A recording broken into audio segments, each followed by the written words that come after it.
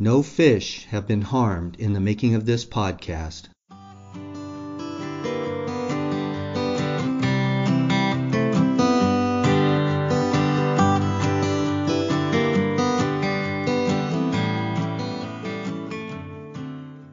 Welcome aboard, everybody. Thank you for joining me on Talking Bass and PDX, your bass and warm water forum as we talk fishing in the Northwest. Hi, I'm Don Clark, and I'll be your host. I would like to thank everybody for taking the time to listen to the podcast. I know that your time is very valuable. This is your forum for bass and warm water fishing.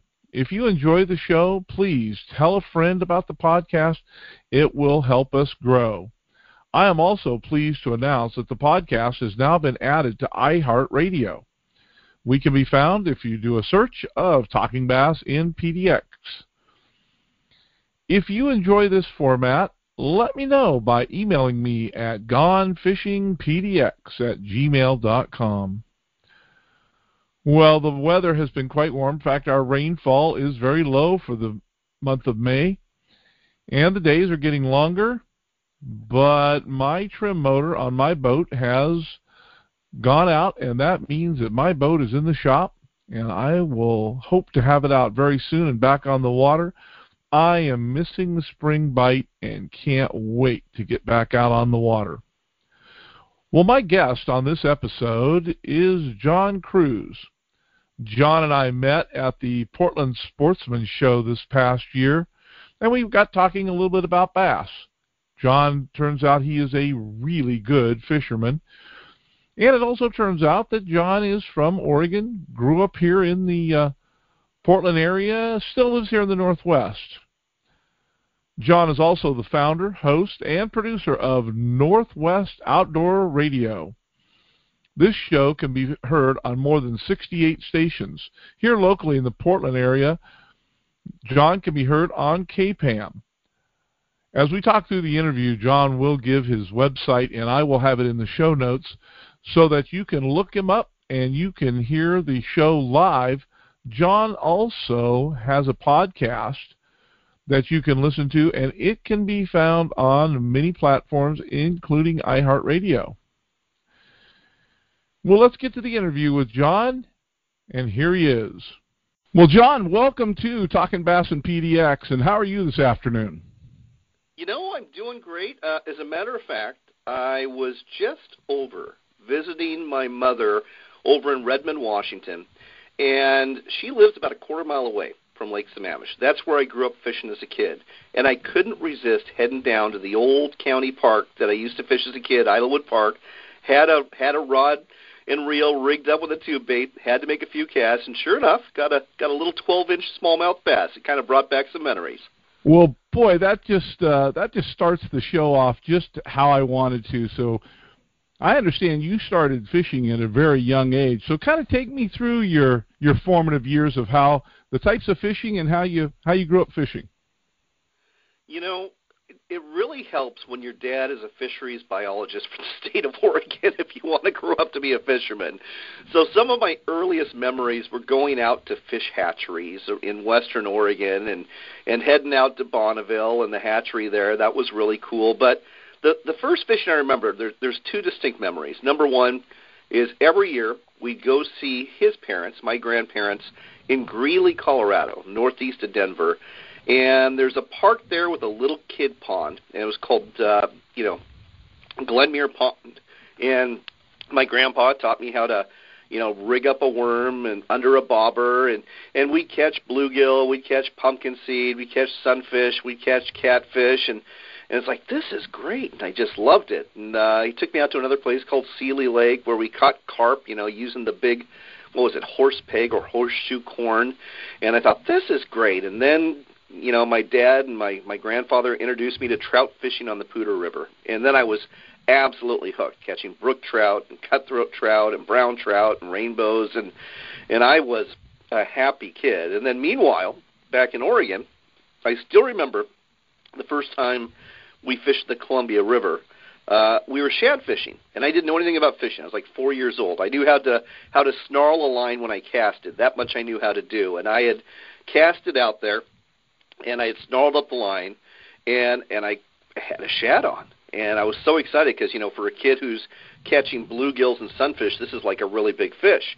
And it's jumping out of the water, and my dad's frantically trying to unsnarl this huge snarled line. So all I knew about fishing is what I saw on Gilligan's Island, that you put the pole over your shoulder and you start walking into shore, and hopefully you drag the fish with you. So that's what I'm doing. And that was my first memory fishing with my dad outside of Colorado. Boy, and I wished I had a video of that. That would be. We did not catch the shad.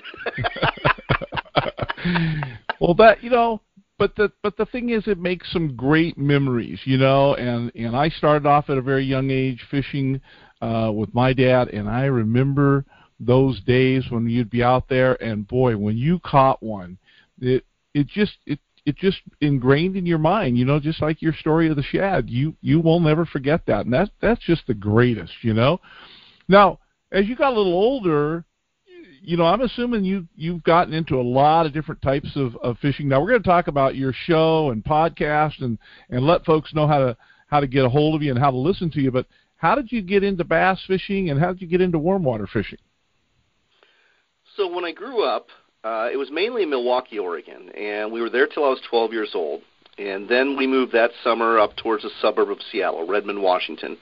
And like I said, we grew up in a house about a quarter mile away from Idlewood Park on Lake Sammamish, and I ended up meeting my best friend, who is still my fishing partner to this day. We were both like 12, 13 years old, and we met fishing that summer at Idlewood Park, and we were both just hooked on fishing. And we would catch, there was bass down there. There was big perch. I mean, we're talking 13-inch yellow perch that you could catch down there in the summer months. And there was smallmouth bass, there was largemouth bass, nothing huge. I don't think we ever caught anything over 2.5 pounds, but that's how I spent my summer, every summer from junior high all the way through high school. Everybody else was, doing sports. I was doing fishing. Boy, there's nothing wrong with that.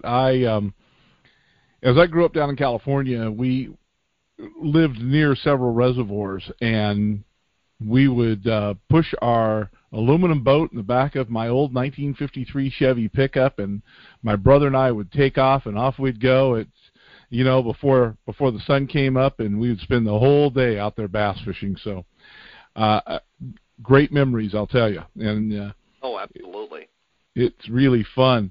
Now, with the way that bass are being perceived right now, I just kind of wanted to get your feeling on, what do you think that the regulations are doing for bass fishermen? I am not happy about the situation. I have friends in the Midwest who are very smart about fishing. They've been in the fishing industry their entire adult life. And they look at us out here in the Northwest, and they look at how the states of Oregon and Washington, look upon bass, look upon walleye, and they're scratching their heads saying, what's wrong with you people? We managed to manage steelhead and salmon and bass and walleye.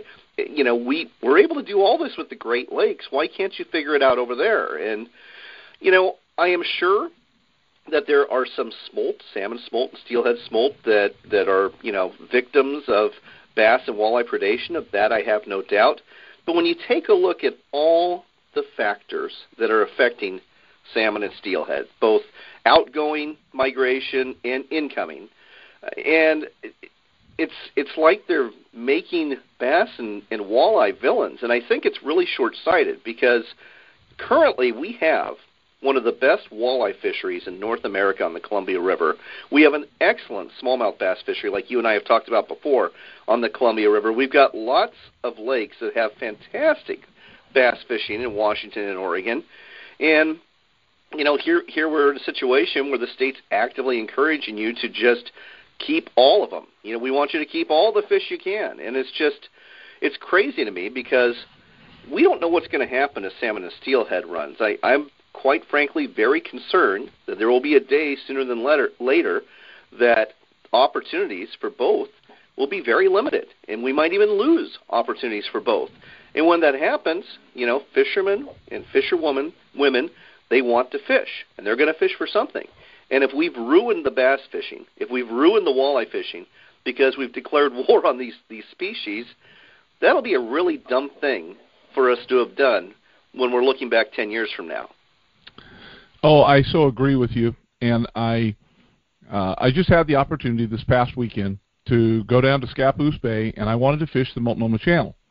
Now, I knew that there were going to be many salmon fishermen out there because they had closed the Columbia, they've opened the Willamette, and the Multnomah Channel is available. No problem. We weaved our way through the boats. There were around 100 out there, give or take, and they're working hard. I mean, these folks, there were guides, there were private boats, they're working hard. At the end of the day, when everybody got done, I went over and talked to the ODFW person who was counting fish, and I said, "Hey, how many did you get?" And they got 10. And I'm thinking to myself, wow, that's already a tough day of fishing if there were 10 fish caught. And so I think really that if folks want to manage their fishery, I think that we're going to have to take it into our own hands and manage it ourselves. I just really don't believe that the government entities are going to be able to help us.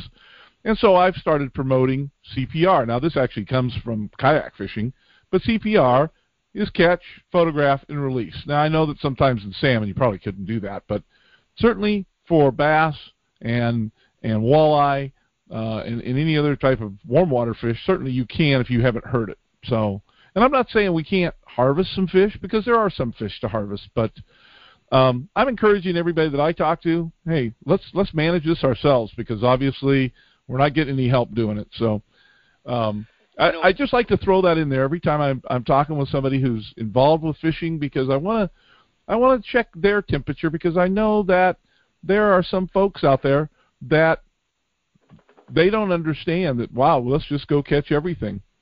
And so right. I was fishing with a biologist a little while back, and he asked me a question, so I'll ask it to you too. He says, if they were to eliminate a species of fish, pick the species you want, bass, walleye, any of them. He said, what do you think would happen with that body of water? Let's see. So let's take northern pike minnow? No. Yeah, okay. So we're going to talk a predatory fish of salmon and steelhead. Is that the parameter we're talking here? Yeah, sure. Okay. I personally think, again, getting back to villainizing these fish, there's not going to be a whole lot of change, given all the other factors at play in terms of survival of these fish, both outward and inward on their migration. That if you just eliminated one species, all you're doing is losing an opportunity to fish. And I don't think it's going to make a whole lot of difference at all for the overall survival of salmon and steelhead. So he looked me right in the eye and said, if we eliminated a species, we'll say pike minnow, just for the sake of this discussion. Sure. He goes, something else will replace it. It'll just move in. That's all. So we won't eliminate the problem, is what I'm trying to say. And pike minnows are a natural species here in the Northwest. Oh, they are. As a matter of fact, they are a sponsor of our regional show every year, and they go to great pains to explain they are a native fish. We don't want to eradicate them. We're just trying to keep the numbers under control with the Sport Reward Fishery Program, where you get paid to catch them. But they want to manage them just at manageable numbers.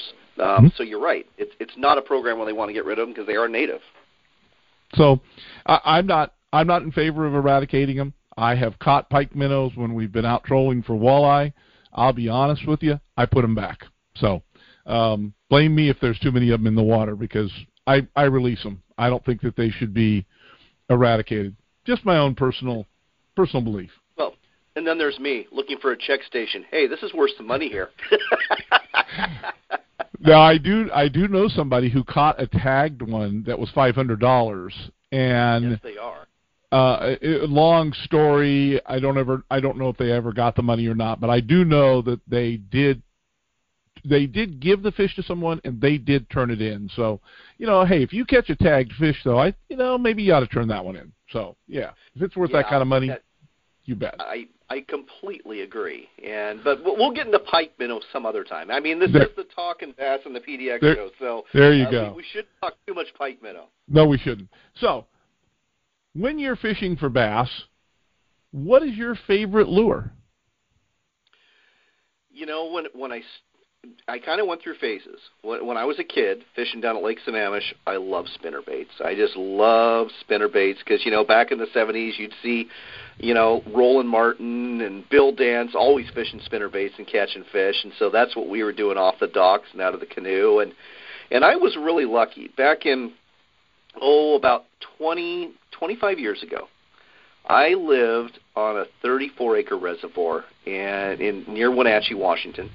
And it was probably the best warm water small lake fishery I've ever had. So when I first moved there, the ethic was pretty much catch and release for the bass. And we'd go out there in May, and we would fish weightless 4-inch weedless worms. You know, little, Berkeley power worms with like a little curly tail on them.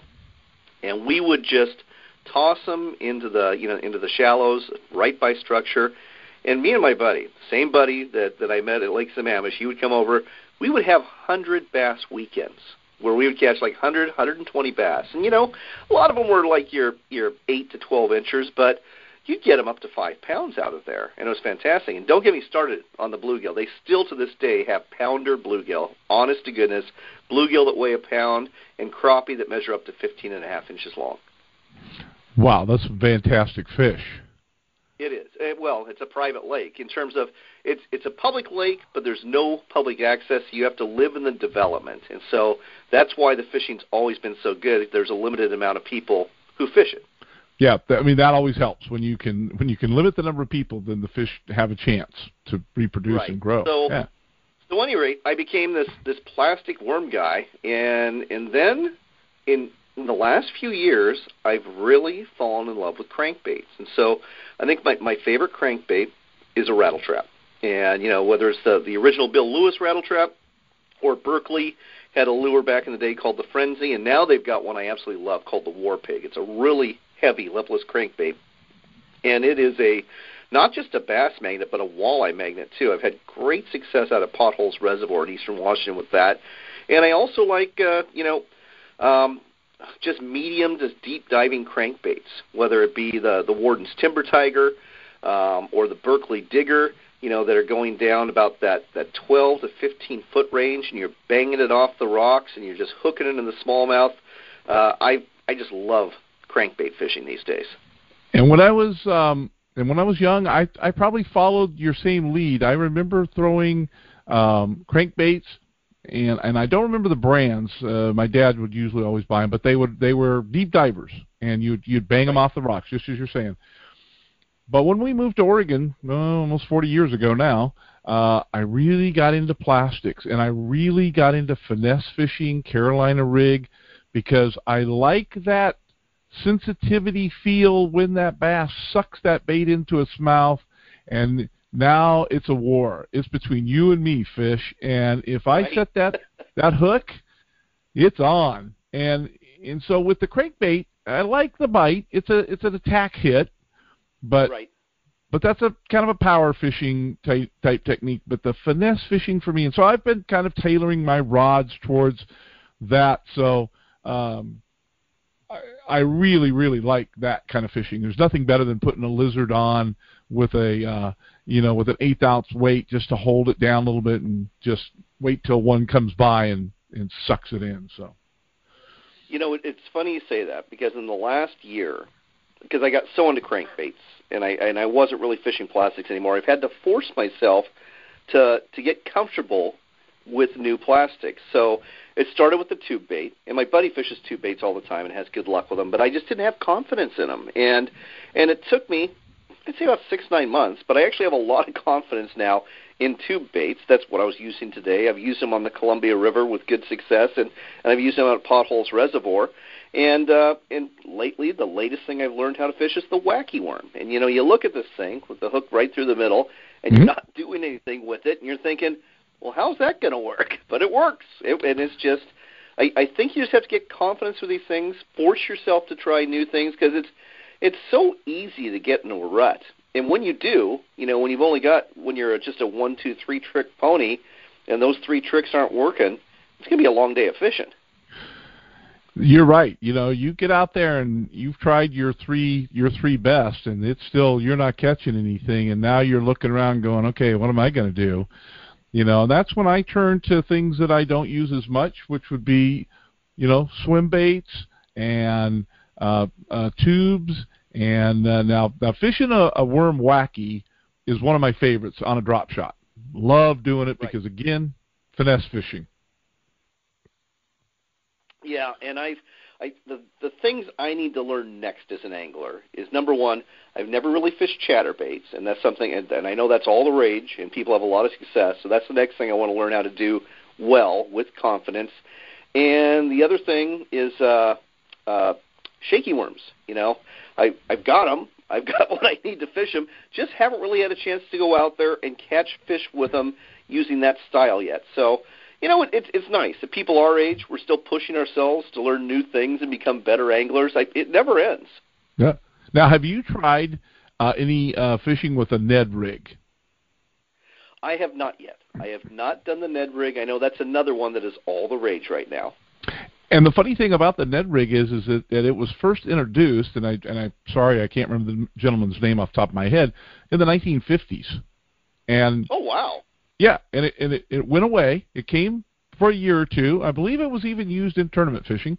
It went away, and then when Z-Man came back out with their version of the 3-inch stick, and that's really what it is, a stick, suddenly Ned rig became all the rage. Now it is difficult to learn it because we want to over move our bait. This one, if you ever try it, fish very slowly. Only give the line enough movement to cause the stick bait to just undulate a little bit, just move back and forth. If you move the weight, you're fishing it too hard. So. Interesting. And I've gotten good at it, by the way. So. I'm glad you have. Like I said, my learning curve's still going, but that's okay. That's the joy of bass fishing. There's just so many techniques, and there's always a new one that you need to learn and try out. Exactly. Now, what's your personal best? Personal best, not that impressive. 5-pound largemouth, 5.4 smallmouth. Never broken 6 on a bass. And that's because you're fishing a lot up here in the Northwest, though, right? That's exclusively. I have never fished. I'm trying to think if I've ever fished for bass outside of the Northwest, and I haven't. It's always been in the Northwest where I fish for bass. It was kind of interesting. Just before we started the recording, I was actually talking to another fishing friend who had just gotten back from Mexico, from Lake El Salso. And their first bass of the day was 8 pounds. Oh, my gosh. But that's a Florida strain bass. So right. You just can't compare that to what we have up here. I enjoy up here the numbers, not necessarily the sizes. So that's just me. Now, you pulled this on me, so I'm turning the table around. For those of you that are listening to the show, make sure that you'll listen to John's show, and we'll tell you about that in just a minute. He got a hold of some of my questions and asked me when I was on his show. So now the table is now turned. What is the strangest thing you've ever caught? I think it was – so I got 2 walleye fishing stories because there's 2. So one of the very first times I was walleye fishing and trying to catch walleye was out at Potholes Reservoir. It was October. We didn't really know a whole lot about walleye fishing at all, so we were just trolling some worm harnesses on some max lure double whammies, and we were about 11 feet of water, and I had this huge takedown. And I'm like, oh, my gosh, I've heard there's big walleye in this lake, and I'm telling my buddy, it's a 10-pounder. It's a 10-plus pounder. This thing's huge. I can't believe my first walleye is going to be a 10-plus pounder. Well, we got it up, and it was a good old bugle lips. It was a carp, and it wasn't snagged. It was fair hooked, and I've been amazed over the years how many carp I have caught fair hooking them, fishing for other things. The other big surprise I got walleye fishing was out on the Columbia River, below John Day Dam, and we were fishing crankbaits, and I was with a guy who was kind of a, half-time guide, a very, very part-time guide. I'm talking just a couple trips a year, but he had me and another outdoors writer out, and we're trolling with crankbaits, and all of a sudden I hook into something, and kaboom, down it goes. And we all knew this was not a walleye. And up it comes, it's a 6-foot sturgeon. And so it's like, I look at him, it's like, I guess I'm going to break it off.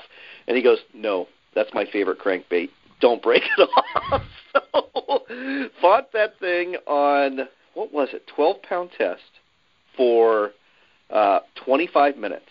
And we got it up to the boat, and it made one final run after not that we were going to do anything with it anyway, but it made one final run, and it finally threw the hook, and he got his crankbait back. Nice. Those are the two oddest things I've caught. I have not caught a sturgeon walleye fishing, but I have seen other people catch them, and that's quite a fight. The fact that you got it that far, you did well. You did really well. And so I had this question. I'm still going to ask you because I think it's funny. What's the most extreme thing you've ever done to save your favorite lure or bait? Oh, I've gone swimming several times. I've gone swimming. In fact, when I was a kid, and it was a good lure that you hung up on the lily pads at the bottom, I would put on a snorkel, and I would dive down to free my lure. So I'm not afraid if it's a really good lure to get really wet to go get it. Okay, you're several steps ahead of what I would do. And what have you dropped off of a dock or a boat and watched it sink? Oh, I can go back to last October for this. So we were again, my same buddy. His name's Rusty, by the way, Rusty Johnston. We'd been prepping to fish this Berkeley Big Bass tournament for months, and it was supposed to take place October 3rd. It was canceled for COVID, but we said, let's go fishing anyway. So we went out, and we had our game plan of how we were going to win the Berkeley Big Bass tournament. And for the first 3 hours, we caught a total of 1 8-inch bass, and that was it. The places we thought were going to be the great spots to fish. And then things got worse. I put my fishing pole next to the side console, and my buddy was on the front, and he cast back, and he hooked the tip of the rod, and it went into the water, and we're both looking at it, trying to grasp at it as that rod and reel, and oh yeah, that Berkeley War Pig all went to the bottom, never to be seen again. Yeah, I can't match that story. I have just recently lost my favorite measuring device, but because I knocked it out of the boat. But yeah, I can't beat that one. That's good. Well, I would have rather have lost the measuring device. Let's put it that way. I can tell you this though, that disastrous day turned out to be one of the best fishing afternoons the two of us ever had. We found a spot, and we just found this little zone. There was this nice shelf with a drop-off, and over the space of 2 hours, we could not keep the fish off the hook. And we caught about 15 pounds of smallmouth bass. The largest was 3.5, but I mean lots of 2+ pounders.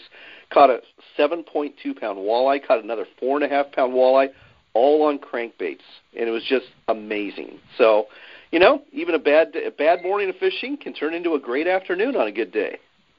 Exactly. So let's talk about that a little bit, because that was the Berkeley Northwest Big Bass Tournament that just happened just a 3 weeks ago, right?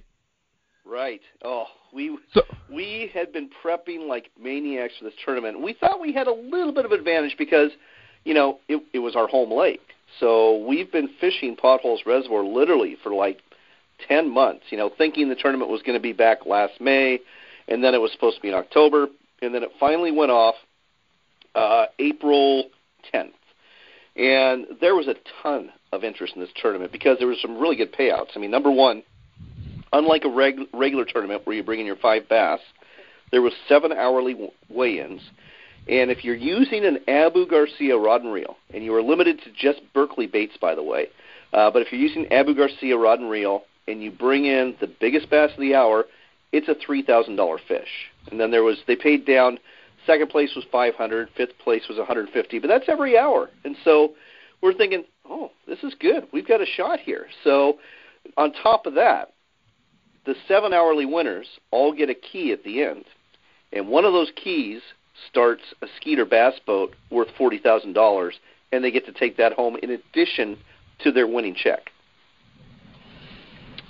That sounds like a lot of fun. But let's talk about your adventures out there on the water. Well, we were registered with 200 other boats. It was the biggest bass tournament in Washington State in recent years. And, you know, come the morning of launch, the weather forecast was not good. It was blowing 15 to 20 when we launched. In fact, it was closer to 20 than 15. And the forecast was 20 to 30 mile-an-hour winds, and they actually gusted up to 37 mile-an-hour winds that day.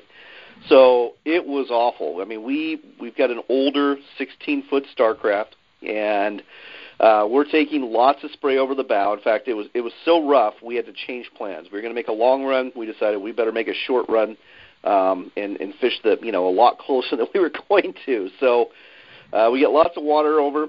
We get to a place that's out of the wind. It's like, well, let's just regroup here. Get out of the wind, regroup, make a couple casts, and figure out what we're going to do. Very first cast I make with a jig and a craw, the good old black and blue jig and a craw, 1.5 pound largemouth. It's like, nice. I mean, not a winner, but great way to start the day. 10 minutes later, my buddy catches a 3-pounder. Nice. Not big enough to weigh in, but still, this is promising. So we should have gone left. We went right into a bay. Didn't find any fish for about 45 minutes, and all of a sudden, the electric trolling motor, the fuse blows. And it's windy. I mean, it's really windy. It's going 20 to 30, and we don't have an electric trolling motor. So I'm thinking, this is bad. He goes, well, fortunately, I've got a spare fuse. So he puts in the spare fuse. Life is good again for 45 minutes. And we think what happened is water got in somewhere in the wiring harness because it blew out that second fuse. And so it's 8:30 in the morning. Tournament goes till 3 o'clock. And we have no front bow electric motor. You can guess how the rest of the day went. Yeah, it's pretty hard to control any kind of boat without a front bow motor. And then to have that kind of wind blowing. Yes. We tried with the main motor, but, you just can't use a 40, 50-horse motor and try to fish. I mean, you're going a minimum of 3-4 miles an hour, and that just doesn't work.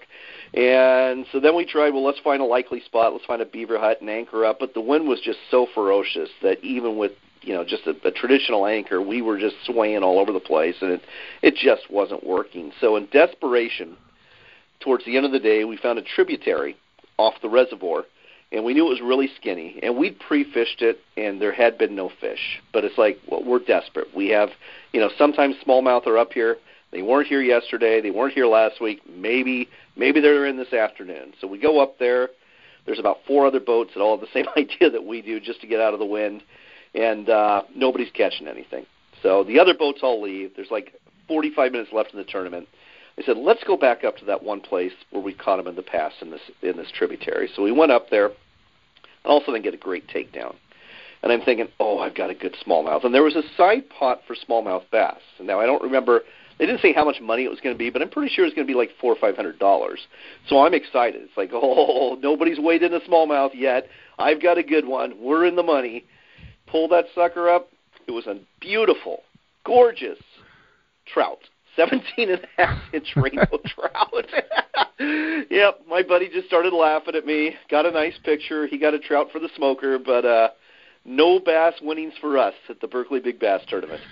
Well, even though it sounded like a challenging day, and I realized that you didn't hit all the goals, it sounded like you guys had a great time. Part of the biggest victory, I think, was just surviving all that wind.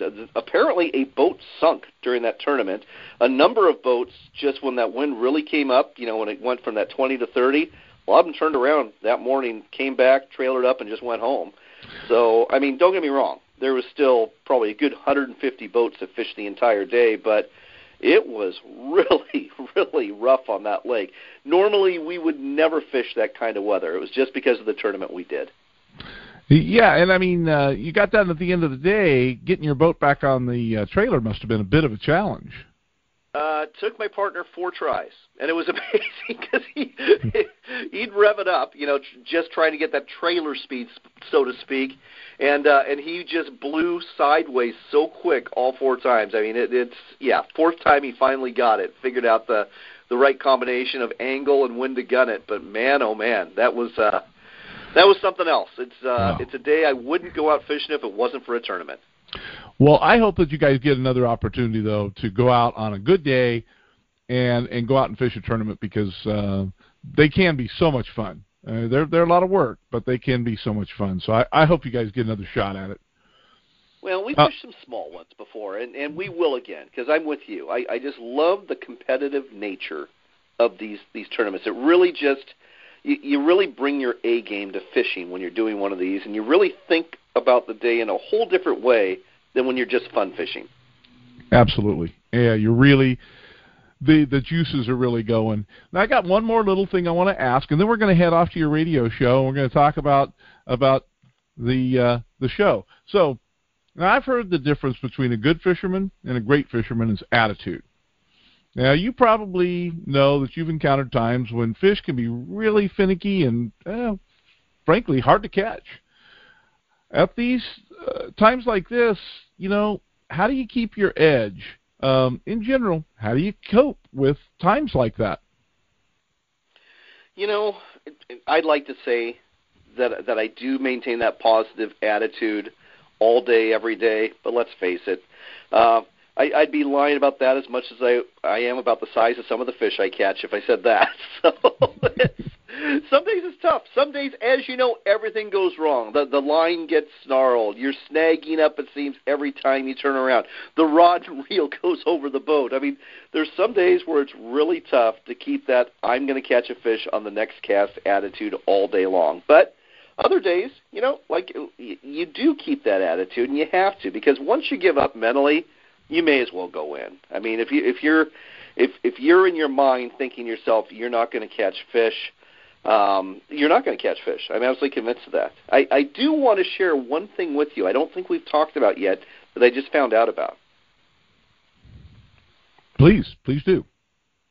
So, Bassmaster Classic, Lake Ray Roberts, Texas, north of Fort Worth. Got an invitation as a media member to attend. I've gotten them in the past because of the national show I have. I've never done it. But this year, I'm doing it. So got a hold of the communications manager at Bassmaster.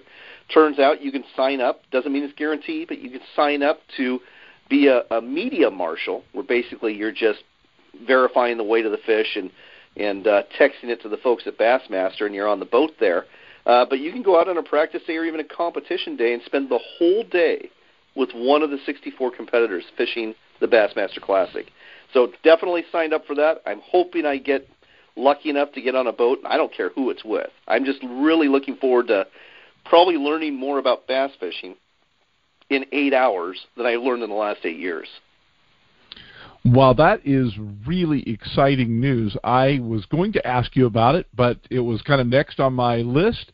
And the fact that you might have an opportunity to go out with a pro will put a topper on this. So congratulations on that one, because that's going to be cool. I did an interview a while back of one of the Oregon State fishing team members, and he was friends with a couple of top name pros, and boy, to listen to him talk, oh my goodness, what an adrenaline rush this will be for you. Well, maybe you should check into going to the Bassmaster Classic and covering it yourself. It does sound like it's going to be a ton of fun. Between the they actually have a media day where you can interview any of the anglers that you want to. They've got their boats there. You just walk up the boat, wait your turn, obviously, if they're a popular one, but do a short interview with them. They've got the big outdoors expo there. It's like a big sportsman show just for bass fishing. And then, of course, they got the weigh-ins every day. And even on the practice days, the college championship and the kayak bass fishing championship right after that. So, it's going to be a ton of fun. Pretty sure I'll have at least a couple of shows recorded out of that event. Oh, I hope so. I hadn't thought about it for myself, but it's I believe it's in Texas this year, right? It is. It's in Fort Worth. And the one thing that's weird is they're having the fishing at Lake Ray Roberts, which is about 45 minutes north, but the weigh-in is at an arena in downtown Fort Worth. So I guess they all trailer their boats and drive on down and go to Fort Worth and do the weigh-in, and then they head back to the state park and either stay the night there or wherever they're going to stay before the next day. Right. Well, that's interesting. Now, the reason that I had you on the show, not only are you a good fisherman, but you and I met at the Portland Outdoor Show, the Sportsman Show, and as you may know, this podcast started because of another gentleman that had a radio show for about 23 years in Portland, and it was a fishing report type show, and I wanted to get these long-form interviews so that I could listen to them when I want to, and of course, my audience can too. So when I found your show, I immediately got hooked. I can't turn your podcast off during the day. I'm listening to each and every one of them. Some of them I've listened to a couple of times. So tell my listeners about your show, what you cover, how they can listen, all the information. Well, first off, thank you so much for the kind words. Second, I really wish that Hobart Man and Jack Glass still had their shows on KPAM, AM 860 The Answer. I'm lucky enough to be there now. The station sold, and the previous owners took those shows off the air. They just, for whatever reason, decided they didn't want fishing shows anymore. But after it sold, the new owners, the new programming manager, they wanted a fishing show, and I was the one guy that was still available in the area. So I got on there, and I'm very grateful. So we have the regional show, Northwestern Outdoors Radio, that covers the 5 Northwestern states, all the content's Northwest-based. And it covers not just fishing and hunting and conservation issues, but also lots of other outdoor recreation stuff. So you might hear about river rafting or hiking or camping or paddling or destinations or maybe, bicycling the route of the Hiawatha, which is this really cool rail trail along the Montana-Idaho border. So that's the regional show. America Outdoors Radio, our national show, very much a hook and bullet show. It's all about fishing, all about hunting. Sometimes we'll throw some of the shooting sports in there, and then we usually throw some conservation issues in there as well. Yeah, so it's a little bit tough for me to listen down here where I live, which is south of Portland, where the radio doesn't get too often. But I have been in the car headed to breakfast on Saturday mornings, and I crank that thing up to KPAM and listen away because the things that you bring are really, really interesting. So keep up the good work. Keep those podcasts going out because I keep clicking through them looking for a new one. So I really do enjoy those. I've got to upload my next one tonight, right after we're done talking. That's my next task and things to do today. So now your website is northwestoutdoors.com and northwesternoutdoors.com. Sorry, northwesternoutdoors.com. You can find a lot of information about John there. Now, I have found your podcast on iHeartRadio. Are you on other platforms? We're on Pandora. We're on Spotify. We're on Podbean. We're on YouTube. I'd say quite a few. Oh, Apple Podcasts as well. So if you want to listen to either show, the best way to do it is just search for America Outdoors Radio or America Outdoors Radio Podcast, and you'll find both shows as podcasts that way. And for those listeners, I'll put all that information in the show notes so that if you didn't catch it, you just look down at my show notes and you'll have the information. Well, John, it's been great. I had scheduled you for a half an hour. I took a little bit more time than allotted, but gosh, this was just a fun, great conversation. It was. It was a ton of fun. Can't wait to get you back on my radio show again. And, yeah, let's definitely keep in touch, and let's do this again. All right. Thanks, John. And there he goes, John Kruse. I'd like to thank John for taking the time, and I hope that you'll check out John's show and his podcast. Well, this wraps up this episode for Talking Bass and PDX. I sure hope you enjoyed the show. It was great just to talk a little bit about fishing and some of the stories that John has. For show ideas and feedback, email me at gonefishingpdx@gmail.com. Again, I will have that in the show notes. And I would like to thank everybody. Until next time, this has been Don Clark, Talking Bass in PDX, and I'll see you on the backcast.